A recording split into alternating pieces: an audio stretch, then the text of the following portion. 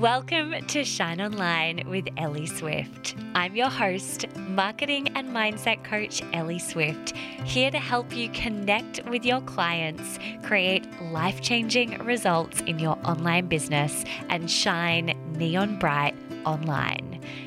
I built a multi-six-figure business in under 2 years and, more importantly, have supported my clients to get amazing results.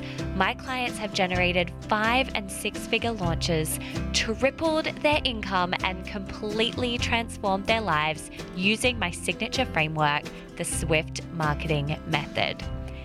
In this podcast, I take you a layer deeper into my business, my life, and my mind. If you're an ambitious entrepreneur, you're in the right place. Let's get started.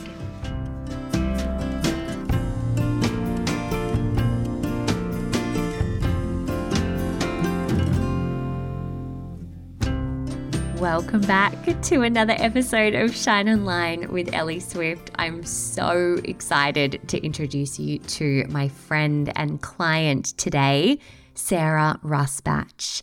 Sarah is a certified women's health and wellbeing coach, an accredited grey area drinking coach, and a keynote speaker sharing her journey to sobriety and the impact of alcohol on mental health to global audiences. After developing what she describes as a dysfunctional relationship with alcohol, Sarah made the decision to remove alcohol from her life in early 2019 and has never looked back. She now works with women across the globe, guiding them from feeling lost, stuck, and out of control, something she fully understands herself, to a healthier and happier way of living.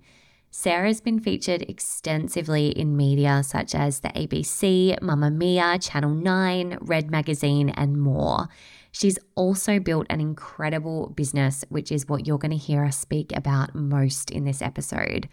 I was so excited for you to get to hear another amazing example of a multi-six-figure business and growing that isn't business coaching. And I know that you're going to love this episode and Sarah so much.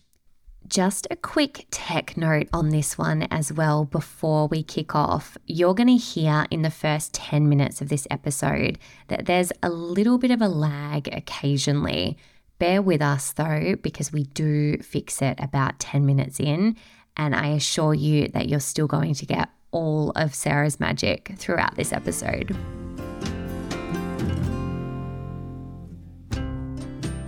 I'm so incredibly excited to be here with my beautiful friend and client, Sarah. Welcome. Well, online. How are you? I'm very well. I'm so excited to be here as well. Instead of asking the kind of traditional boring question of tell us your story, tell us a little bit about you, I want to get into some of the really fun things that I know about you. So something that I love most, I think you said this to me in a call we had one day where you told me that you were once in a literal work environment where you would generate a sale and you would ring the bell, which I think is like the most masculine work environment there possibly is, right?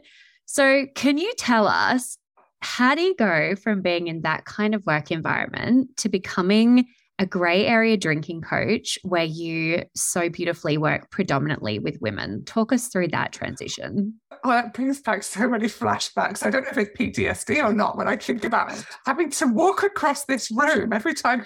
I worked in recruitment, and when you made a client placement, you had to get up, you had to walk across to the bell that sat on the chairman's desk, and then you had to walk around the sales floor ringing it. But the worst thing was, as a fellow colleague, if you were on a call having a really serious client conversation, suddenly the client would be like, what's that noise in the background as someone rings the bell? This was in the 1990s, having moved to London straight out of university and working in recruitment, where like your name was on the board. And if, oh my goodness, if you didn't have a placement that month, you just had like the walk of shame every day because your name wasn't on the board. And there were like 200 other people that would like throw sweets at your back. Like, oh no, she haven't made a placement this month. It was brutal, Eddie. It was absolutely brutal. But I think it probably set me up for the rest of my life to be able to deal with stuff. Oh, bet. And so then going from like that kind of dynamic into then obviously going through a huge health journey. So like walk us through that time. So I worked in recruitment for 24 years in the end. So it was a long career for me, and one that I loved. Like, I was good at it because I think I'm very curious about people. So it's very natural for me to be in a job that involves asking lots of questions of other people. I'm really nosy. I love knowing everybody's stories. I love knowing stuff about people. And so I was focused on people's goals and their career goals and their dreams, and why weren't they happy in that job, and why did they want another job? And so for me, there was definitely the people element. You know me well enough now to know I'm such a people person. I thrive in people's company, whereas other people find that they get drained being in other people's company. I need it. That's where I get my energy from, is from being around other people. So I moved to Australia. I went straight into recruitment as well, but had young children, and so set up my own recruitment business. And looking back now, that was the beginning of the end for me, because now I can put two and two together and go, well, of course that didn't work for me, because I was working for myself at home on my own, doing recruitment in Singapore. So I wasn't even doing client meetings or having a reason to leave the house. I was just sat at home all day on my computer, and I was dying inside. But it was such a hard one because I was making really good money. We didn't have any family here. We had two young school-age children. We had not a single person that we could count on to go, oh, Mom, I've got to go to work today and one of the kids is sick. Can you come and look after them or anything? We didn't have that. And so from a lifestyle perspective, why wouldn't you do a job that gives you complete flexibility? I could go to the gym when I wanted. I could take the school holidays off. I could work remotely. I made really good money. And so it ticked all of those things. But I was so lacking in connection and fulfillment and purpose. And so I had this kind of like constant conflict happening in my brain. And that's when my drinking really escalated, because I can see now that connection is such a value for me, and I wasn't getting connection. I was doing a job that I just lost interest in it. By this point, I was doing legal recruitment, and there were pros and cons to doing that. But yes, I was disillusioned with what I'd been doing. I was drinking an awful lot because I had no reason to not drink, right? I wasn't going to an office in the morning. I didn't have to be at a meeting. I could sit in my pajamas and just go on LinkedIn and try and find some new lawyers that day. I didn't have anyone to show up for. And my drinking escalated. And then finally, I realized that my drinking couldn't carry on how it was. And so I quit drinking in 2019. My recruitment business, I closed that down in 2020. I retrained to become a women's health and wellness coach in 2020. I then retrained and did further qualifications in grey area drinking. And then I set up my business in January 2021. And so for anyone that's listening that has no idea what we're talking about when we say the term grey area drinking, can you just do a little bit of a overview on that term? And I'd be surprised if many people did know, because it is quite a new term. So I never identified as being an alcoholic. I never identified as someone, I didn't drink every single day. I didn't drink in the morning. I wasn't physically dependent on alcohol, but I still drank too much. I still really struggled to stop. It took me 2 years. It wasn't as simple as going, right, I had my last drink in 2019. There was a lot of internal work that came with that. So grey area drinking, if you think about someone's drinking on a scale of 1 to 10, 1 being someone who never drinks or has a glass of champagne at a wedding, 10 being your classic stereotypical alcoholic, someone who's physically dependent on alcohol and needs to have medical support to stop drinking, what's in the middle? And that's the grey area. So I specialize supporting women who have reached a point where alcohol has gone from being something that was fun to being something that's a crutch, something that they're using to either escape emotions, to escape their life for a little bit, to seek some kind of escapism, or they're drinking for confidence when they're socializing. They're using alcohol in a way that is serving them as a crutch, but it's starting to take more than it's giving. The problem with alcohol is it's highly addictive. It's really hard to stop. It's socially expected that you will drink at every social event that you go to. So it's not as easy as saying, oh, just cut down, or, oh, you just need to drink less. And so I specialize in that gray area where people don't identify as being alcoholics, but they do identify as having a problem with alcohol.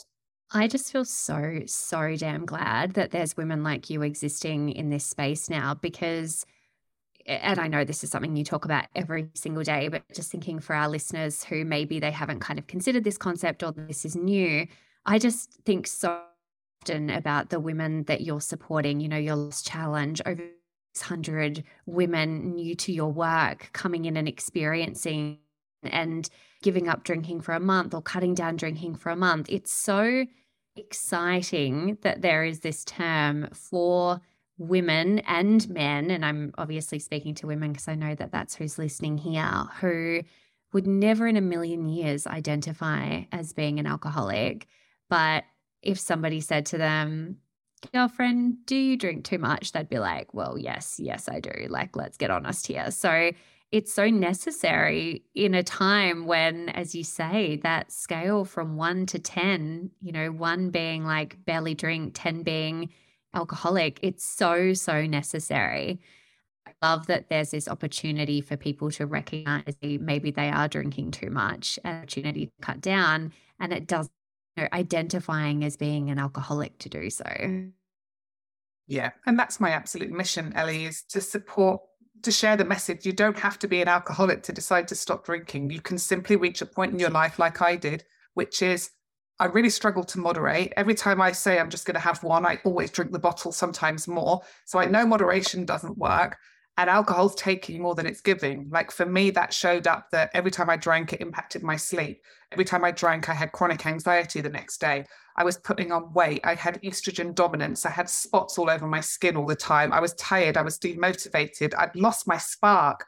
And it's okay to recognize those things and say, yeah, right, I'm going to take a break from alcohol and see how I feel without it, because that's all it is I don't encourage anyone to say, right, that's it, you've got to stop drinking forever. I get them to look at their drinking and go, well, let's just see this as an experiment.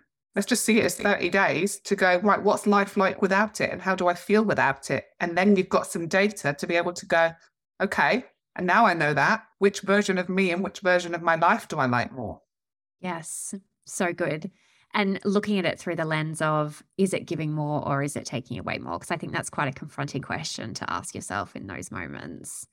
Okay, so I'm going to do a hard right turn subject change here because I really want to talk to you about business, but I think it's really useful to just share that context. And for anyone that's listening, we're about to talk business, and please keep in mind, we're about to talk about a successful business that is not coaching. And I think that that's a really, really cool thing here, because so often we think the only way to make money in business, the only way to build an amazing business is through being a business coach or working in business services. It's not the case. Your business scaled really quickly. What do you attribute that to? So the biggest thing for me was early 2021 when I'd launched a business and I'd grown a small Facebook community and I had a little bit of an online following, and then it exploded. And that really happened with the article with Mamamia. So I had made the decision that I was going to share and be open and be honest and be real and share my story. But at this point, I hadn't shared it very publicly. And the editor of Mamamia interviewed me and wanted to know about what is grey area drinking, what are the signs you're a grey area drinking and drinker, and what's your story?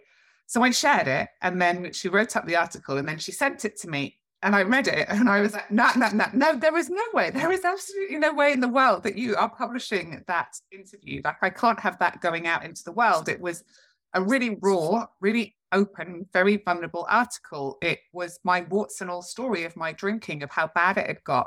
It included information about me falling over and smashing my face open, and my 5-year-old daughter finding me and saying, Mummy, what happened to your face?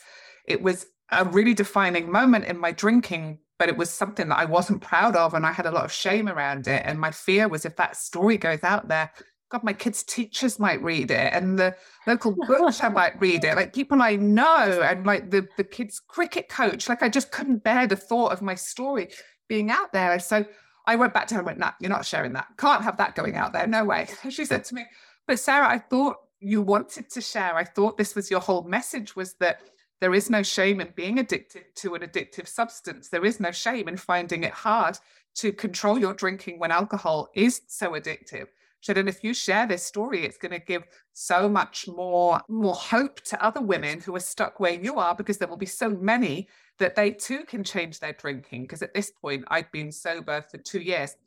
So I went and talked to my husband, and then I went, okay, let's do it. Let's just publish this article. And I clear as day remember it. It was March 2021. It was my birthday. It was the 14th of March.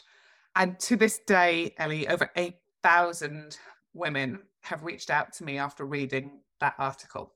And what that fed back to me was, when I come from a place of just honesty, transparency, vulnerability, and relatability, that is what makes me the best version of doing what I do. It's not about how many numbers can I grow my audience to. It's not about how much money can I make. It comes down to, when I'm open and raw and honest and vulnerable, I help so many more women to be able to come forward and share theirs. And every single woman that contacted me said to me, your story is my story. And that's the truth of my business. In that very defining moment, I made that decision. My business will forever be based on authenticity, vulnerability, and truth. And because I've stuck to that, the business has just gone from strength to strength. I wanted to pause this episode for a second to let you know about an incredible free training I have coming up. It's called How to Design a Successful Mastermind, the free 3-day training to create and grow a raved about retention generating mastermind. I'm going to be hosting it March 28th to 30th, and there are already hundreds of people signed up. I would absolutely love to have you there with me too. You can jump over and save your seat at www.ellieswift.com/mastermind training. I'm about to share something from a conversation we once had, and I'm 99.9% sure you're going to be fine with this. Okay. So do you remember that call you and I had where we both ended up in tears talking about how money and what you'd built, just how deeply it came from a sense of purpose? Like, do you remember that call, right? Yeah. Like I remember it so vividly. Like I have goosebumps thinking about it, where we were having a conversation and we were talking about, the recent success of a launch you'd had and what you'd created, and connecting to this level of success that you'd created in your business and the depths of how it had come from purpose. And the reason I just wanted to bring that up is essentially just to second everything you've said there. And I know how deeply you lived that purpose. And it's something where Che always says to me, he's like, you just need to talk about how you didn't start this business for the money. You need to talk about that more, because it's true, in a world of coaches and consultants and online business owners starting just wanting the money, it's like, that is the worst possible thing you could do to make money. And again, that's not the purpose or the reason, but it's like, if you want to build a successful business, like, start with your truth, start with your story, start with what is actually potent and impactful and meaningful for you. Because when you come from that place, it builds momentum. It gathers that, as you say, like, other people see themselves in you. And so I know that you really do live and breathe that truth. Yeah. And I think it's so important, because I remember when I set the business up thinking to myself, this will never be more than just like a little bit of pocket money. Like it was never, ever about building a hugely successful business. It was about, for the last few years in my recruitment job, I had felt so lost and so lacking in purpose and fulfillment that for me, it was about going, I'm not chasing money in any way whatsoever. I want to do something where not a single day feels like work. And that's exactly what I have now. But it's just that in following a goal that has never been about money, the money has come in a way that I never thought it would, because that's never been the focus. And like I sit there with you in business coaching and you're like, so what are your numbers and what this? And I'm like, I don't know any of it. I just know how many people I've helped to not drink this month. And that's all I care about. I'm a terrible business owner in terms of knowing the bottom line of my business, because I don't know any of it, but nor do I care. Like, in all honesty, I don't look at profit. I don't look at things like that. For me, it's about, how can I get my message out there to support so many other women who are stuck and trapped and lost and scared because their drinking has taken over their life and they don't know where to turn next? Well, that's where I think you have become so good at it, because you've flipped your thinking of being like, oh, this is about boring numbers. And it's instead, how can I help more people? And I know that that's become a conversation that we've had a lot, is like, how can you keep growing this and supporting or making the most impact. And I think we've used that word impact probably a million times in our sessions, and looking at what does that look like? Is it more people? Is it less people, but in a deeper way? And I know you've set your business up in a way where you can kind of do both across your different programs. So in terms of that, like strategy and marketing piece, again, knowing that the way you look at that is through a lens of like, how can I help more people, or how can I help more people in a deeper way? What would you say have been the most effective strategies that you've used when it comes to maybe overall business strategy and also your marketing? Now, on the marketing one, it's interesting because I'm terrible, as you know, with tech. I'm kind of like really like a typical 46-year-old woman who doesn't know what she's doing. And my 13-year-old son knows so much more than I do. But when it came to like starting Instagram and using Instagram, I was like, oh, I don't know what I'm doing here. I'll just start posting and just start sharing my story. And as time's gone by, I've had marketing consultants look at my business and go, but your feed's not very aesthetic, Sarah, and you don't use the right colors, and it doesn't look X, Y, and Z, Sarah. And I'm like, so I've trialed things that they told me, and the engagement in my posts has dropped hugely by making my feed look aesthetic. And I'm like, I couldn't care less if my feed looks aesthetic. If me sharing a post about getting through a Friday night without booze, that is me sitting in the garden, stroking my dog and drinking an alcohol-free beer, being real, helps someone not drink on a Friday, then I would rather share that than a picture that's got the right shade of pink and gold combined together to look aesthetic. So I kind of have gone against the grain with that, what an Instagram feed should look like, and kind of just stepped into what feels real for me. That's so funny because we've never had that conversation before, because I would never ever say change your feed for that exact reason, because the whole crux of everything that you share and your success has been from telling your story, sharing your story, showing up super authentically and real, and a lot of it in the moment as well. And I think that that's such a great example for anyone who's building their business that's fixated on following all the rules. I think you just gave such a great permission slip of, you don't need to follow the rules. In fact, actually trying to follow all the rules is probably going to be really detrimental. Instead, focus on your why and your purpose, and really like consistently produce from that place. And again, something that you're so good at is you're so consistent in your production. Like, you're showing up every day. You're so good at visibility and so good at being there with your people and creating that community. I mean, I know that you're the one being interviewed right now, but if I were to add my 2 cents on that, I think that you are exceptional at community building and exceptional at consistently being with your people, not from the point of you're constantly online, because I know that you're very much not. And maybe we should talk about that a little bit as well. But from the perspective of you're always there knowing what it is that your community needs, and you're building a business to support them with that. Is there anything you'd add there? Yeah, the other thing that I would add is, and I totally agree, because it comes back to what is my core values, and my number one core value is connection. And because it's a business based on connection, so you can't build a heartfelt business if you don't know what your values are. Like, I honestly thank my lucky stars every single day that I did fall over and smash my face open that day, because that was the beginning of the rest of my life. And that was the turning point of my life changing. And I am so incredibly grateful for the life that I now have and what I get to do and show up and support other women to do every single day.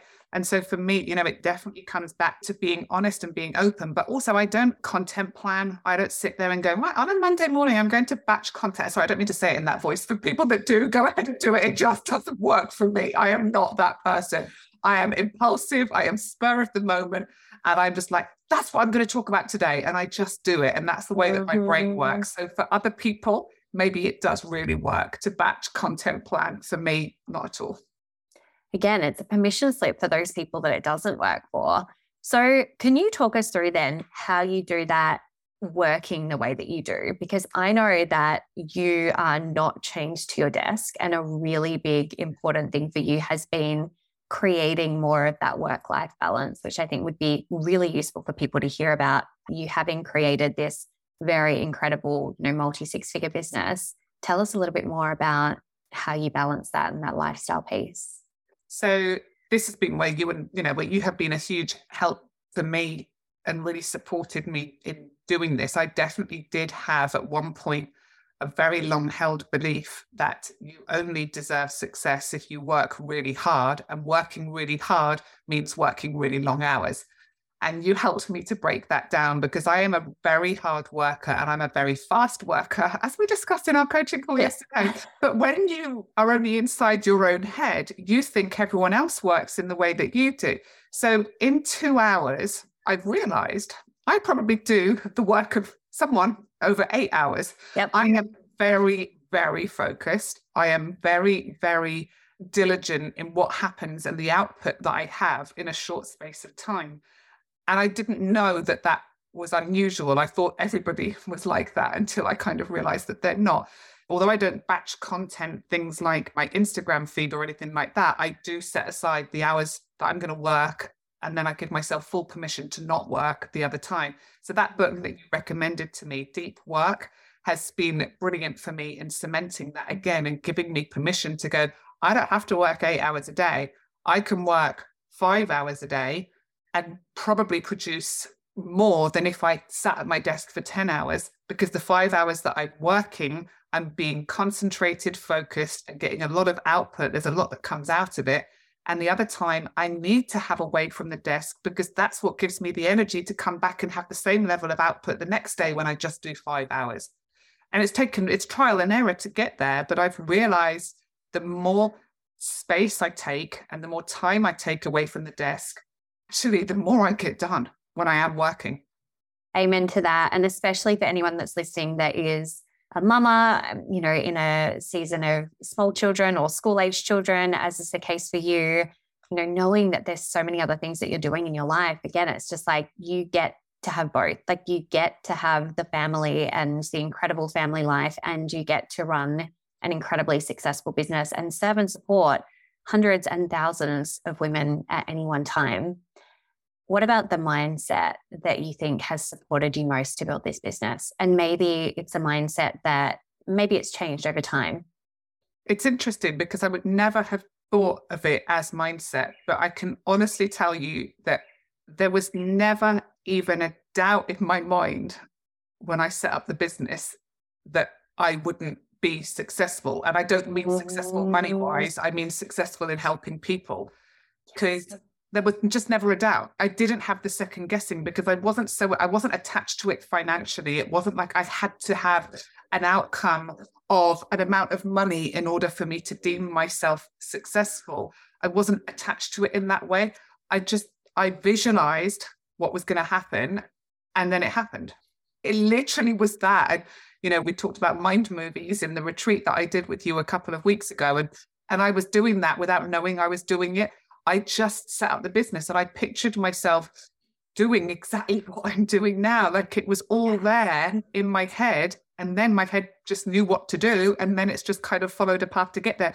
I have been so instinctive with every single thing, every step of the way. I didn't have a strategy. You asked before about, I didn't even have one. I didn't start working with you until a year into my business. And so that first year, I just followed my nose. I just kind of went, I'm going to try this. This is what my clients are saying that they need. So I'm going to create a program about that. Oh, this is what they need. Right. I'm going to do that. And I just listened to my audience. I listened to my community, and then I created what they needed. And that just worked so, so well for me. I think you inadvertently gave people like the best piece of advice they could take at any stage in their business journey, which is listen to your clients or listen to your community, hear them, hear what they need, and then produce the solution for that. Because that is the smartest business model of all time, right? Is listening to what do my people need? How can I support them better? How can I learn more about them? That curiosity piece you spoke about at the top of this call.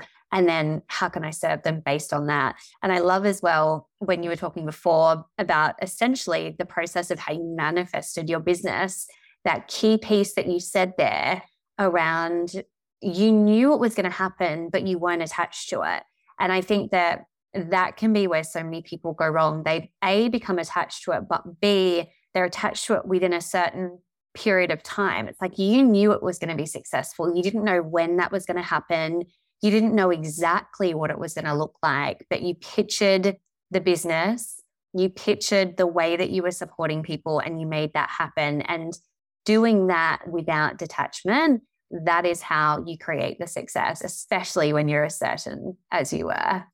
Yeah. And I guess I had the reinforced feedback because of what had happened with the Mamma Mia article, and because so many women had reached out to me and said, thank you for sharing. Yeah. Thank you for telling me, because up until hearing from me, the conversation that they'd ever heard was, you're an alcoholic or you're not. But if you're not an alcoholic, but you're not a normal drinker, what are you? And that's what falls in the middle. So getting that feedback from them, all that did was reinforce for me that I was on the right path. And I just had to keep on doing what I was doing, which was showing up with authenticity, truth, vulnerability, and a huge, huge desire to support women and to be able to help them step into their power in the way that I had.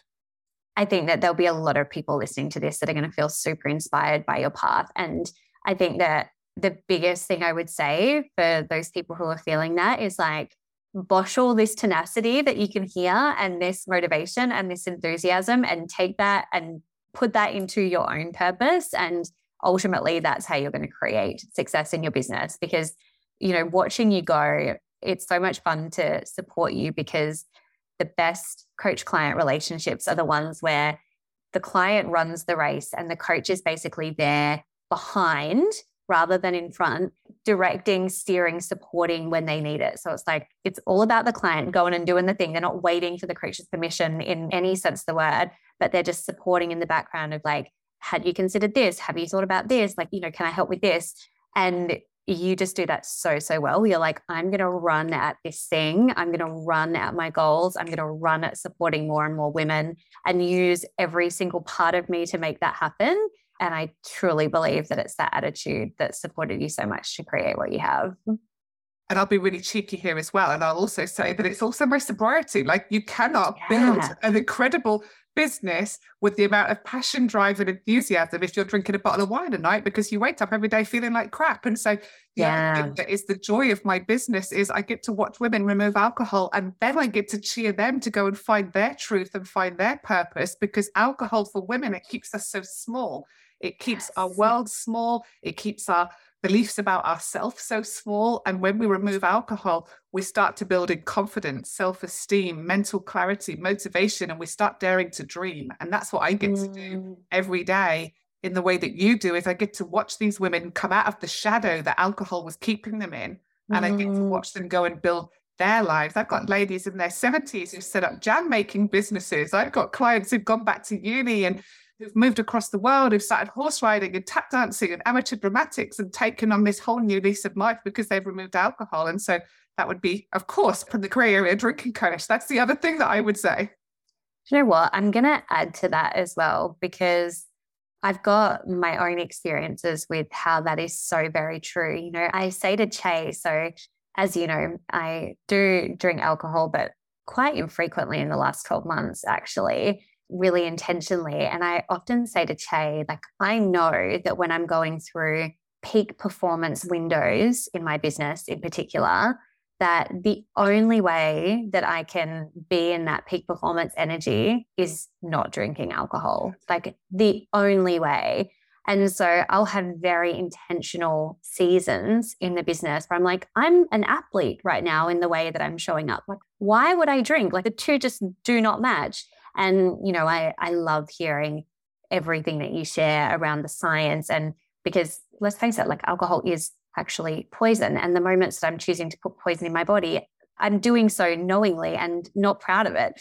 But it's so wild to me that there's people that perhaps are thinking, I can go through these big sprints in my business and I can be in peak performance and still doing so while drinking a bottle of alcohol at night. Like, it just doesn't match up. Yeah. Yeah, this is not a podcast about sharing facts about alcohol, but okay, I started that.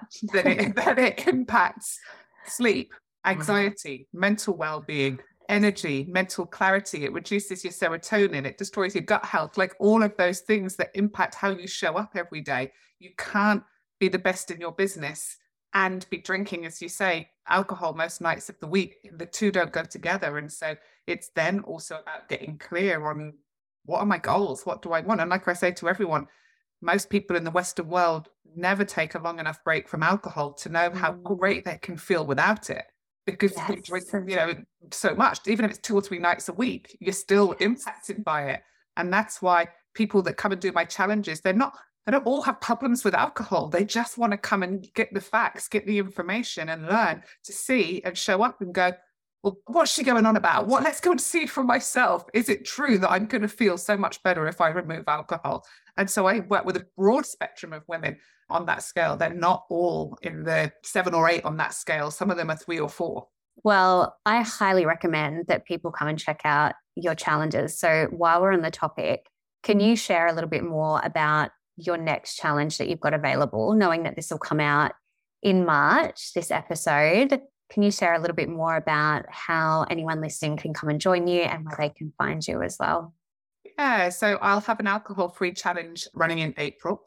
And that's a 30-day challenge. So for anyone listening, or if you've got a friend or a sister or a mom or someone who you think would really benefit from taking a month off booze, but doing it in a community with other women, all doing it together in a safe and supportive environment, because my focus is not on taking alcohol out. What I focus on is, what are you adding in? So why are we drinking so much in the first place? And what do we need to add in? So there's a lot on managing stress without alcohol. How do I fall asleep without needing alcohol? How do I soothe my nervous system without alcohol? How do I start finding joy and interests in my life without alcohol? So come and be curious and see what comes up for you, because it's definitely a month of learning so much about ourselves.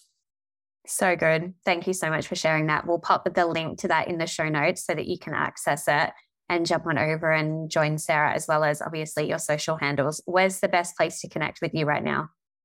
So either Instagram, which is at Sarah Rusbatch, or my Facebook community, my free group, which is the Women's Wellbeing Collective. And there's heaps of resources on my website as well, sarahrusbatch.com.